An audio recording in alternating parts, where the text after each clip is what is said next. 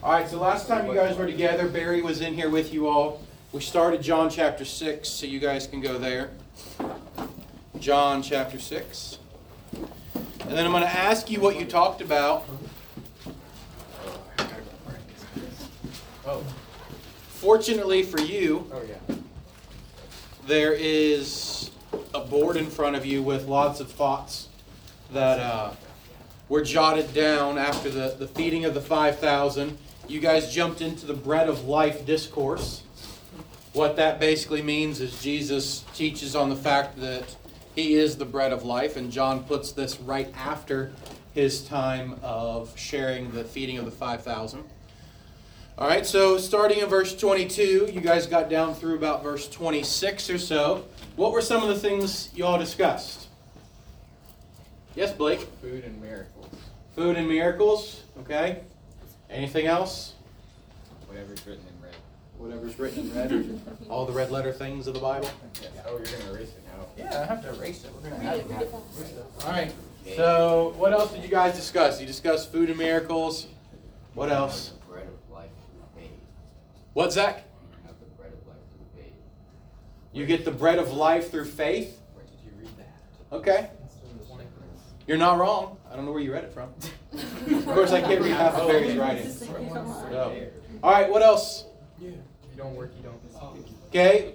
Talked about if you don't work, you don't eat. Oh, there it is. All right, what else? Oh, yeah, I forgot to bring that. You guys remember talking about the bread of life? How many of you were here the last Sunday school class of the year? When was the last one? It was the 10th. I was not in here because the children were singing. No, I think I was there. Yes. Yeah, I'm pretty sure I was here. We didn't have one over Christmas. We defined bread. I said physical sustenance. Defined bread as physical sustenance. And then we went into the spiritual aspect of the bread. All right, talked about the spiritual aspect of bread. What are the spiritual aspects of bread? Is that a question you want answered? Yeah, I mean, it was discussed, what's the spiritual aspect of bread? It rises. It rises. Okay. Nourishing. Nourishing, okay. Definitely the sustenance side of it. Anything else? Okay, seal of approval, what's that mean? I wasn't here, y'all have to explain that to me. Like when like a king or a nobleman like stamps their seal, it's like their signature, but like with wax and a little cool design. Okay. At Jesus' baptism, God said, "This is my son whom I love." Yeah, what's the context that it came into the feeding of the 5,000? I legitimately wasn't here. Barry and I talked a little, but. It says in verse 27 that for on him God the Father has placed a seal of approval.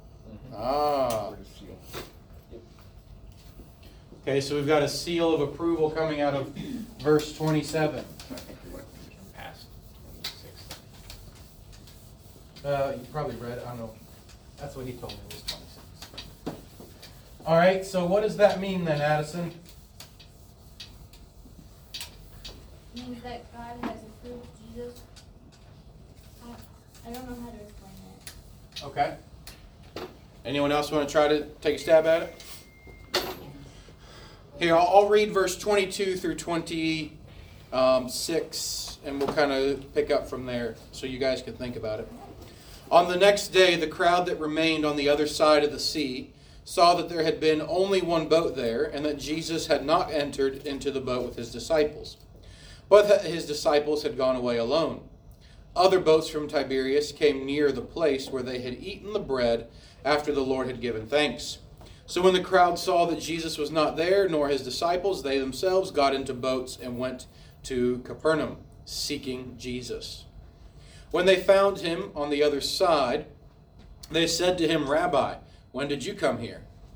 And Jesus answered them, "Truly, truly, or verily, verily, or of a surety, I say to you, you are seeking me, not because you saw signs, but because you ate your fill of the loaves. do not work for the food that perishes, but, understood, work for the food that endures to eternal life, which the Son of Man will give you. For on him God the Father has set his seal. All right, so how is this context of this setting of the seal, God's approval, how is it coming into play in our passage of John chapter 6?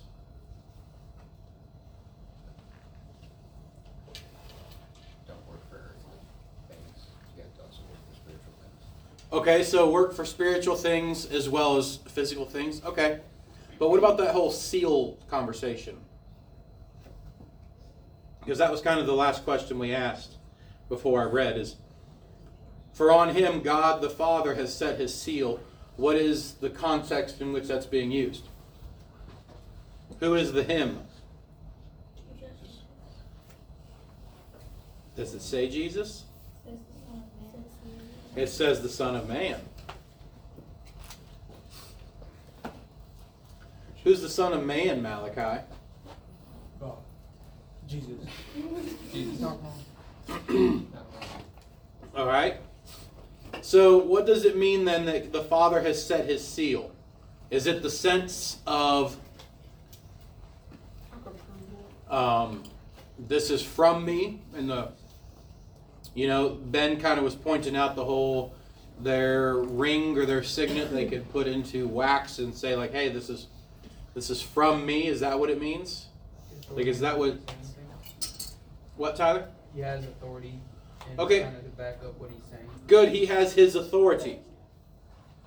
So God the Father has given his authority to the Son. Okay, great. And Jesus has told these people, you all are here. Why? Why did they follow Jesus? Okay, do you think it's because they wanted food or because they had eaten the food? Well, they're also looking for more miracles. It was because they ate the food, because they were looking for physical material of God. Excellent. So they're looking for more physical material. Now, why is that contrasting the Pharisees? Why do you think, is it contrasting the Pharisees? And if so, why? Think about the Pharisees and how they interact with Jesus. What is it they want? Are they interested in eating food? What is it the Pharisees are always chasing from Jesus? Nancy? Yeah, they want the miracles. They want the signs. They want Jesus to do the tricks, if you will. They like the sleight of hand, they want to go see the optical illusions. They like the magic. They want to see those things. But these people aren't chasing him down because they're looking for more miracles. They just have benefited from his ministry. And they want to continue to benefit. So does that have a parallel with how people, I will say, follow Jesus today? Are there people that follow Jesus today like that? The healing, not the healer type of thing. So let's divide our, all right, when it comes to our Pharisees, what is it that they're looking for? Miracles, Yeah. works. They're looking for the miracles, the works, seeking the spectacular, if you will. Okay, who's the other group of people, though? Just the commoners, the people. All right.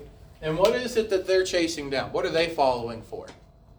Once you get the miracle, healing. Are they seeking miracles? Some are Is that a raised hand, Zach, or are you just stretching?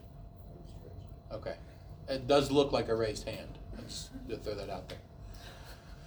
What is it that they're following for? Some are going for miracles, some are also going for teaching. Okay, so we'll put the teaching, because there is that. What else? Why does Jesus say they followed him? Yeah, because they've eaten the bread.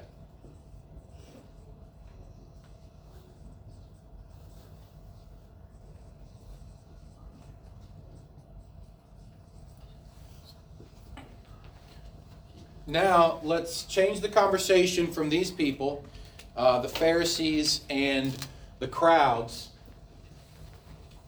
and let's talk about church goers, those that attend church.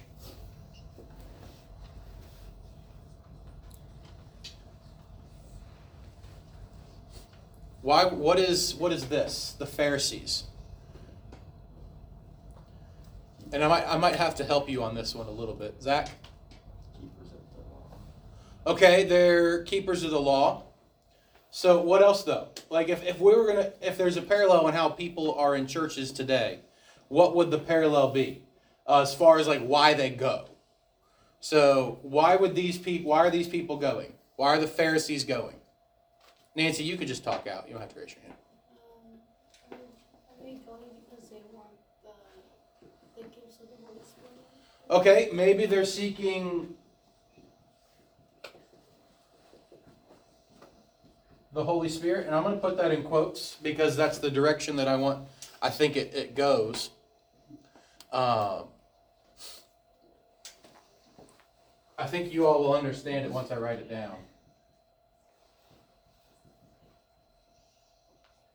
They want the experience. Spectacular. Yeah, they want to be entertained. They want to be impressed. They want to be wowed. They want to feel like, man, that was a really good show. Like right? Okay, any of y'all ever been to a church like that? Like it seemed like what the church was doing was for the show, for the spectacular, for the production side of it. There is. Do y'all know who Bethel is? Bethel Church. Bethel Music. I forget their name, but the Reckless Love. Okay, Corey Asbury, right? That's his name. Okay, Reckless Love. That song.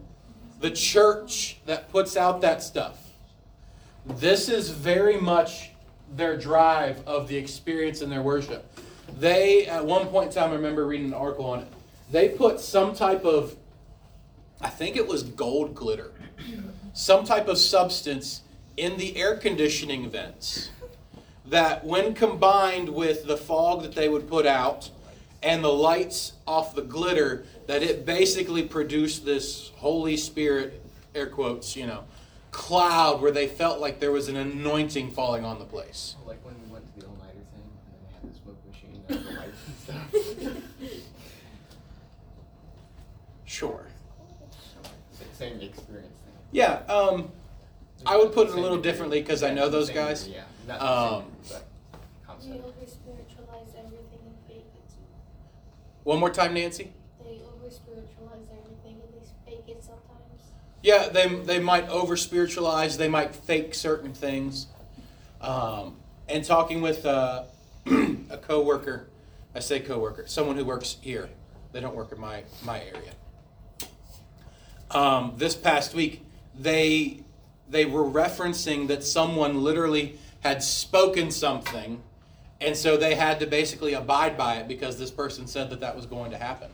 And I'm like, what? Like this side is very much we want the experience. We want to feel like we've been to church. That's what they're seeking. I want that. I have this itch that needs scratched. I want the experience side of it. But then you have another group of people, and this group of people, they still go to church, but not for these reasons. They may also like the aspect of the teaching. But I don't want us to think in the sense, because there's another group of people here in our John chapter 6 passage. You've got Pharisees, you've got the crowd, but who's the third group of people that's not on the board? Who are they? The disciples, the true followers. The reason why this matters is because when we get to 66 and the end of the chapter, there is a huge split, massive split, because things get tough. And so I want us to kind of create some categories, or at least identify the categories of what do we see in John 6 that would lead us towards this split. But now, it's not just that they like the experience of the teaching. For them, it could very well be, instead of the teaching, it could be the social aspect of it. The networking. Well, you know what? I found a really good realtor because I went to this church. Oh, you know what? I found a mechanic because I went to this church. I needed, to change insurance companies. Whatever it is. We have lots of people that are in lots of different trades and fields of labor that they work in. And maybe it's the social aspect. Or maybe it's the, hey, you know what? We had a kid and they did this meal train for us. Because they, similarly to these people up here, they physically benefit.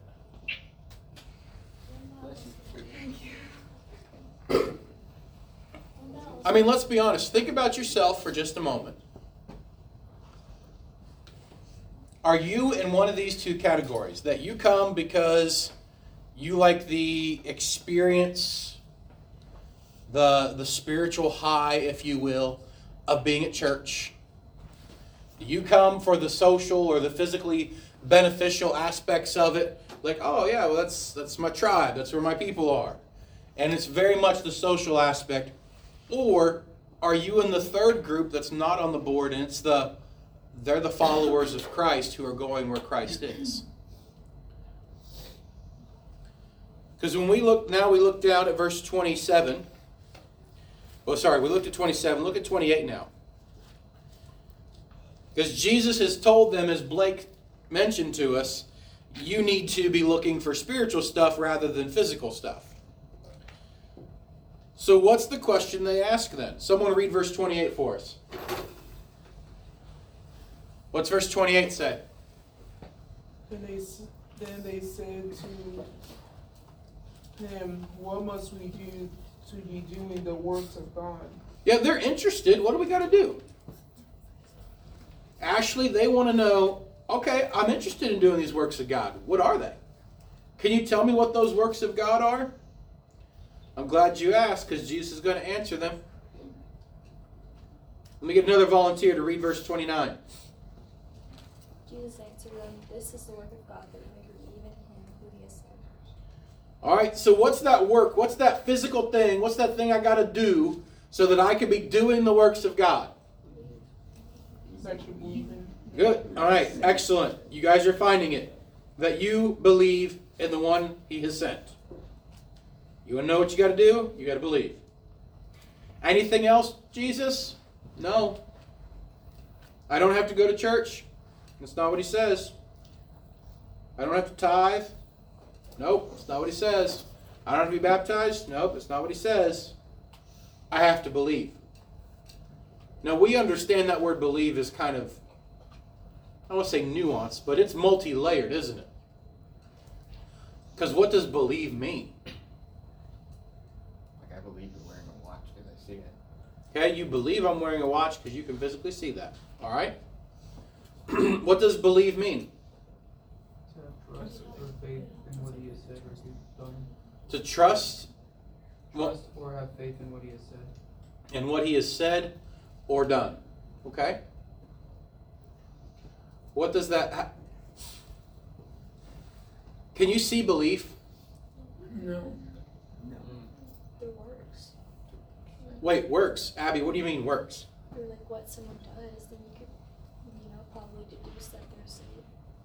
Okay, so you see what someone does, and that's how you will deduce whether or not they are saved. So Jesus says to them, they say back to him when they hear that they have to believe. What? What's their response? Someone else, read verse 30 for us. It's just a conversation. So they said to him, then what sign do you do that we may see and believe you? What work do you prepare to perform? All right. So then they ask, that's great. Could you show us? Now, what sticks out to you about that? Well, it's the thing we have to believe in, right? Yeah, but what sticks out to you about their request? They want to see miracles. Yeah, they want to see something. Yeah, they just saw a miracle. Now, sure, the text leads us to believe that there are some new people that are there. All right, we read that there were boats that weren't there that then showed up. And now they've relocated to Capernaum. And now they want to know, great, could you please show us a sign? And it's so interesting because what's the sign that they reference? Someone else. Read verse 31 for us. Our fathers ate the manna in the wilderness, as it is written. He gave them bread from heaven to eat. What miracle do they just reference? Hey, Manna? In the wilderness. Manna in the wilderness. Back there in Exodus, when the Israelites were in the wilderness. All right, so they're wandering in the wilderness for 40 years. They get to eat manna, dropped fresh daily, minus Saturday. And they want to know, where's ours? Because he gave them bread from heaven to eat.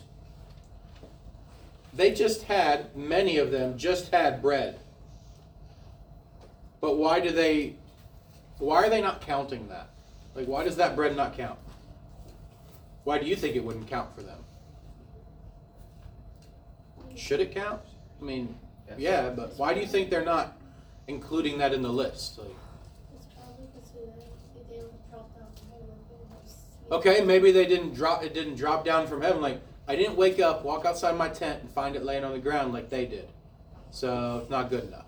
Maybe it's something they didn't see. Okay, maybe they didn't see it happen. Why? Now, Blake, I agree with you. So what from the narrative or the story in the feeding of the 5,000 would lead us to believe that maybe some people did not see? Because they just got passed food. Yeah, because they're out in the back and they just got handed food. And what about that food? They're probably like, oh, they just had it with them. It's not like it came from, you know. Okay, maybe they just had it with them. But let's also keep in mind, where did the food come from? That little boy that had a lunch who was willing to share. Which would have meant if God, Jesus, multiplied the bread that the boy had, what did the bread taste like? Whatever his mama made. Maybe she was a little embarrassed. Like, maybe I overcooked the bread that day. All those people ate it. Right? I mean, because to them it would have tasted like common bread, right? Whatever typical bread would have been packed in a lunch for a child to take with them, that's what they had. Maybe they didn't physically see Jesus breaking it over and over and over again. Maybe only the first, couple hundred people got to actually physically see that happen. Once you get so far away, you're not going to be able to physically see that. There's over 5,000 people. Yeah, there's over 5,000 people. You're not going to see that. Especially, and we're not told one way or the other. Maybe so those of you who have watched like Chosen episodes, maybe you've seen how like they would portray it, but we're not told whether he reaches his hand into the lunchbox, if you will, breaks off a piece and hands it to the disciples and keeps going. We're not told whether he breaks it into 12 pieces, puts each of it into a basket, and it suddenly multiplies like the widow's oil in the Old Testament. Like, we're not told the details of what this miracle looked like. But what we know is that he multiplied a boy's lunch for all these people. So maybe they've already seen their miracle and they don't know it. Or maybe they're just rejecting it. That they don't believe in it. Maybe they saw it. Maybe they do believe it. But they want more of those experiences. Because they're not seeking to be satisfied in Christ. They're seeking to be satisfied with the miracles or the signs that he does. So then Jesus says to them, verse 32, "Truly, truly, I say to you, it wasn't Moses that gave you the bread from heaven, but my Father gives you the true bread from heaven." Now, what has Jesus just done?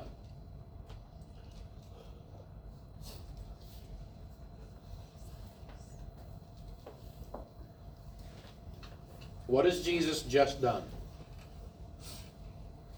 Take a moment, read through those verses again.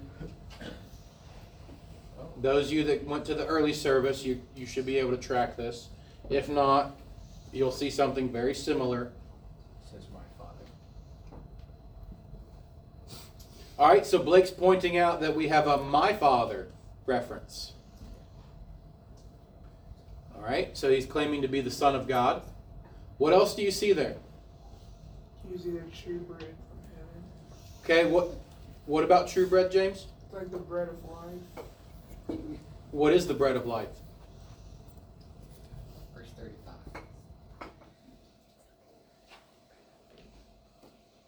What's the bread of life, Zoe? Blake says verse 35. Verse 35. Yeah. Zach? Jesus. Okay, Jesus. So what has he just done? Follow the conversation. Hey, our ancestors got to eat bread by the hand of Moses in the wilderness. That's how they got bread from heaven. And Jesus says, it wasn't Moses that gave them the bread. It's my Father. But my Father gives you true bread from heaven.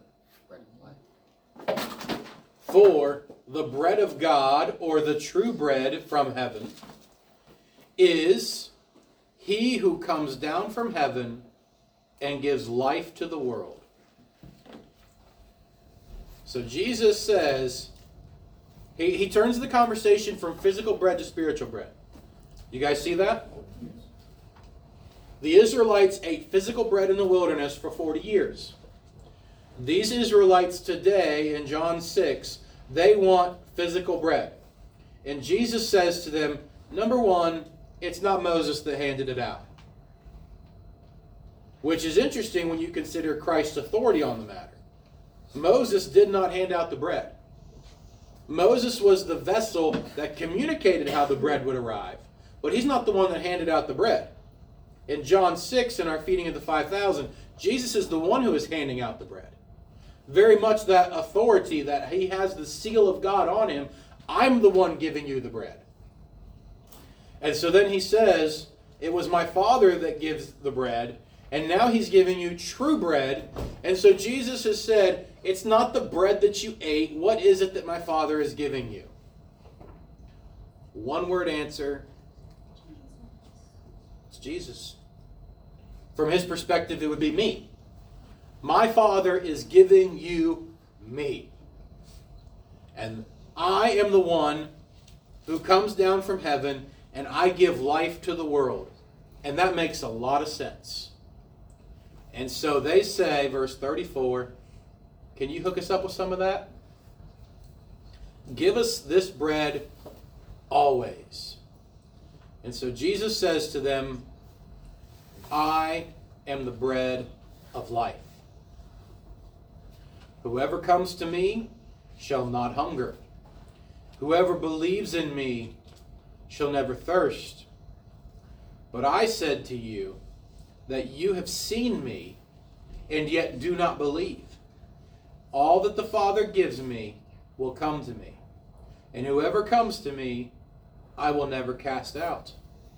For I have come down from heaven, not to do my own will, but the will of him who sent me. And this is the will of him who sent me, that I should lose nothing of all that he has given me, but raise it up on the last day. For this is the will of my Father, that everyone who looks on the Son and believes in him should have eternal life. And I will raise him up on the last day. So the Jews grumbled about him because he said, I am the bread of life that came down from heaven. And then they go right back to isn't this Jesus? He's the son of Joseph. We know his father and his mother. How then does he say he comes down from heaven? So we'll pause here, and we're actually going to pick up next week with verse 35. Because I want you to see that in these groups of people that are seeking the wrong thing, they don't understand what it is they're actually supposed to be looking for. And when they're told what it is, they don't get it.